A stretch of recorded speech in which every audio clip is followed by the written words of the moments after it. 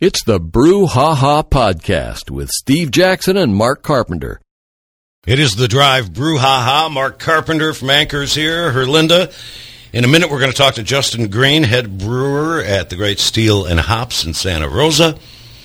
And, again, I was asking Mark to retell the tale of Anchor Brewing.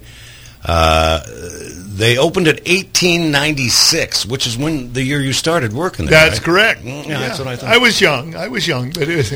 Well, coming up next month is the 84th anniversary of KSRO. Amazing, wow. Huh? In May of 1937, we started. That's incredible. And I did the morning show. Yeah. Back then. Very good. Yeah. I assume it was just AM then. Yes. So, Mark, talk about Anchor, because, again, it's not Anchor Steam. They make the steam beer, which is so iconic and well-known. And they exist because of steam beer, and steam beer was a type of beer that was first brewed in California to get beer to the miners when they could not brew lager beer because they didn't have the right conditions and the right equipment. So they made kind of an artificial lager beer, which took on the nickname steam beer because it was highly carbonated, and when they'd serve it, it was very foamy in these warmer environments. Mm-hmm. And somebody said it looked like you were trying to serve a keg filled with steam. And so it just took in that funny nickname. And it went away as soon as the lager beer was able to be brewed, which the first in California was 1879, I believe, up in Boca, California, which is right near Truckee. Anyway, steam went away with the exception of San Francisco. Because of San Francisco's cool environment, especially in the summer, you could brew there without refrigeration year-round. And so a couple of these little breweries survived. And then Anchor was the only one that survived Prohibition. And it was always on the edge of going out of business. And it was going out of business when Fritz Maytag, who used to hang out at the old spaghetti factory in North Beach, the owner there told him he ought to go see this brewery because it's going out of business and it's a real part of California history. Not that he should buy it. And Fritz went to see it, and if you've ever toured a brewery, they're just wonderful places. They're kind of magical, and he decided to go ahead and buy it, and he did. And Fritz Maytag, part of the infamous Maytag family. Washer and dryer family. Yeah. But he paid almost nothing for this brewery because he was buying really nothing. Is anyone besides Anchor making steam beer anymore? No, not since 1919.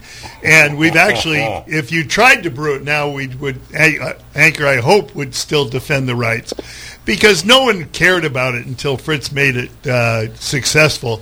Then there were a few people who tried to imitate, and so it's Anchor's name and Anchor's beer, and that's it. And I love your story, how you showed up at Anchor in '71 and got a gig and worked there, and the rest of your life. I went in there. That was the end of the '60s, '70s. You know what things were like. I mean, it was an amazing time. Yeah, I don't remember much of it, but I was there. Yeah, I was part of it. You know, if you do remember it, you weren't there. You weren't there. Yeah, right. Yeah.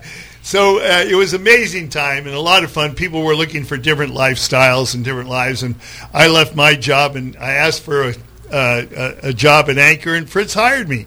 And I kind of viewed it at the time as just kind of a temporary job while I figured out what I was going to do with my life, and I'm still figuring it out. I just stayed at Anchor until I retired, just about 5 years ago, and I loved it. I had such opportunity there working for Fritz, who was just an amazing man.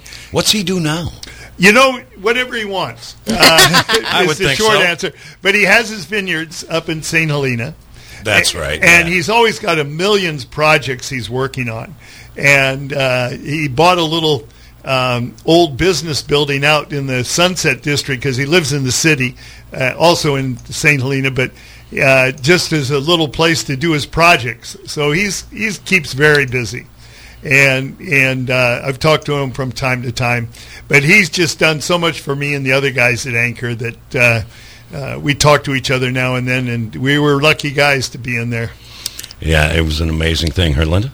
Some serious beer history there. So when I was in Texas, I just got back for some family stuff, but There was the brewer at the Big Texan. I know Steve knows that one on Route 66, a 72-ounce steak.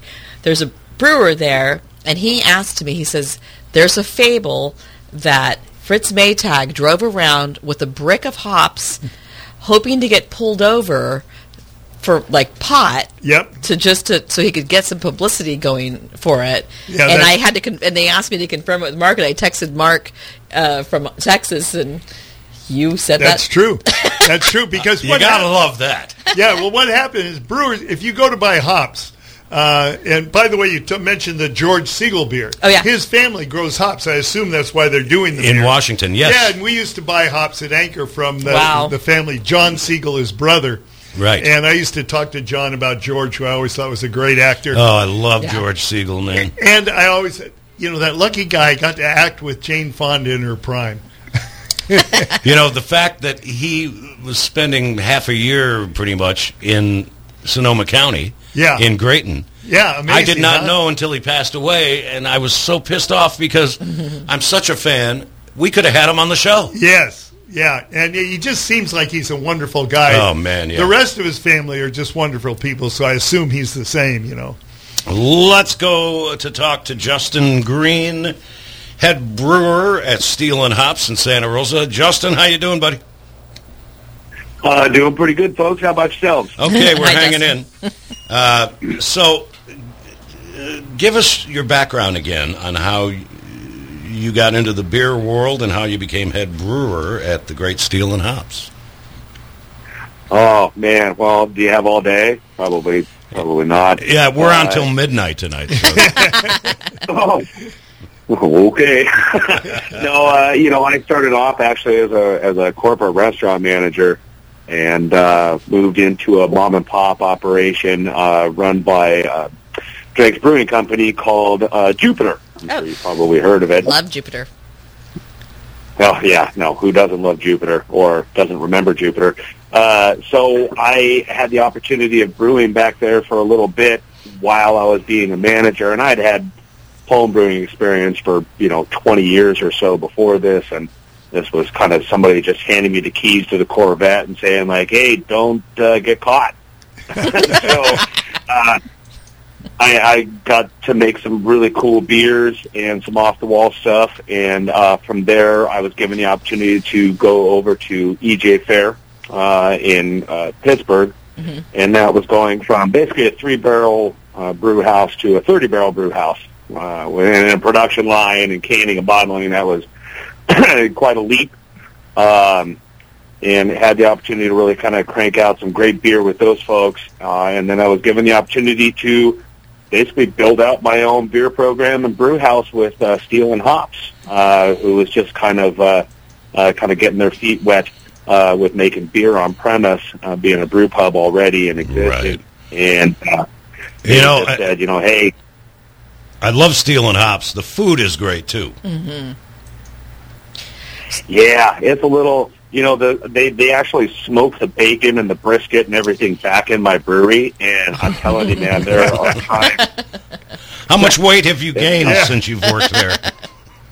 Yeah, just through osmosis, probably a couple of pounds at least. So I came home from Texas, and there was this can of beer sitting on my kitchen island that my daughter had brought from a fundraiser for a 3-year-old with cancer, and it had the F word, cancer, in a beautiful colored can, and I was reading it and saw that it was a fundraiser for cancer, and that you're doing with Sonoma Springs, and Steel and Hops they actually brought food to us at the vaccine clinic for the volunteers, and I was like, hey, I want to find out more about this. So you're doing this with Sonoma Springs, but both you brewers had cancer as well. Yeah, I mean, it's funny to say both of us. It's the story is basically of extremes. I was very lucky to be detected very early. Just went in for some routine tests, and they actually found some cancerous polyps in my colon. We're able to remove them, but if I had waited until I was 50, I may not even be having this conversation. Whereas, Sean Whitaker, over at Sonoma Springs, they didn't catch them nearly as soon. And he had to go through rounds of treatment and chemotherapy. And him and I go way back from Black Diamond days out in Concord. I don't know if anybody remembers Black Diamond. I do, actually. Yeah, I remember them. Yeah, Mark does. We got Mark Carpenter right next to listening to you. Yeah, no, I know the name well, and I'm sure, our circle is kind of small. I know I've toasted probably who knows how many beers with you. Yeah. But honestly, you know how that goes. So him and I kind of went way back, and we decided, what better opportunity to kind of bring awareness to really early detection to kind of, show the difference between what happens when, detection happens early and what happens when, it's an afterthought. So, the goal is for us to be able to really get a message out with this beer. So that folks know that, early detection for colon cancer is key. They actually recommend the age of, but really they're kind of changing the science to be around the age of 40 now, for men our age. How old were you when you got detected? 42, right? I was 40. I was 40. Actually, no, I was 40 when it happened for me, and Sean was just a couple of years ago, so he was like 43, I think, or 44 when he was detected. So both of us, thankfully for powerful women in our lives who saw us not feeling very well and were like, get your butt to the doctors and find out what's going on. These conversations would be different. So, we really want people to understand that, even though beer is the medium to get that message across, that it's also about getting out there and getting more people aware that early testing is key. And it may not be a pleasant test, but it's so important because it can be so devastating if you don't detect it. Well, now they have the whole kit. Every time I go to Kaiser, they give me the kit and say, do this at home. Oh, really? Yeah. I got a COVID test, and they handed it to me in the drive-thru at Kaiser for the COVID test. Yeah, they're big on that. I have a stack of those in my bathroom, and I still haven't done it. And I'm 68 and not in great shape, so I really do need to do it. Justin Green, head brewer at the Great Steel and Hops. Thanks, buddy. Stay well, and we'll talk again. And it's good beer, too. This is really tasty. Yeah, it's great beer, Justin. Awesome. And it's called F Cancer, except that it's not. It's the full word. Where can they find this beer, though? Where can they find this beer, Justin, to help fundraise? Oh, man, it's actually, unfortunately, completely sold out at all of the Sonoma Springs locations in their tap room. We have a little bit left over at Steel and Hops. So, we can easily, deplete that with your guys' help. But honestly, it's being sold in a lot of tap rooms and a lot of, kind of like brew houses across the Bay Area. So keep your eyes out. Do it again. Local spot. Yeah. F Cancer, but it's the full word. Justin Green, thank you, buddy. Take care, and we'll talk. All right, folks. Have a good one. Okay. Mark Carpenter. Yes, sir. And Herlinda, thank you, guys.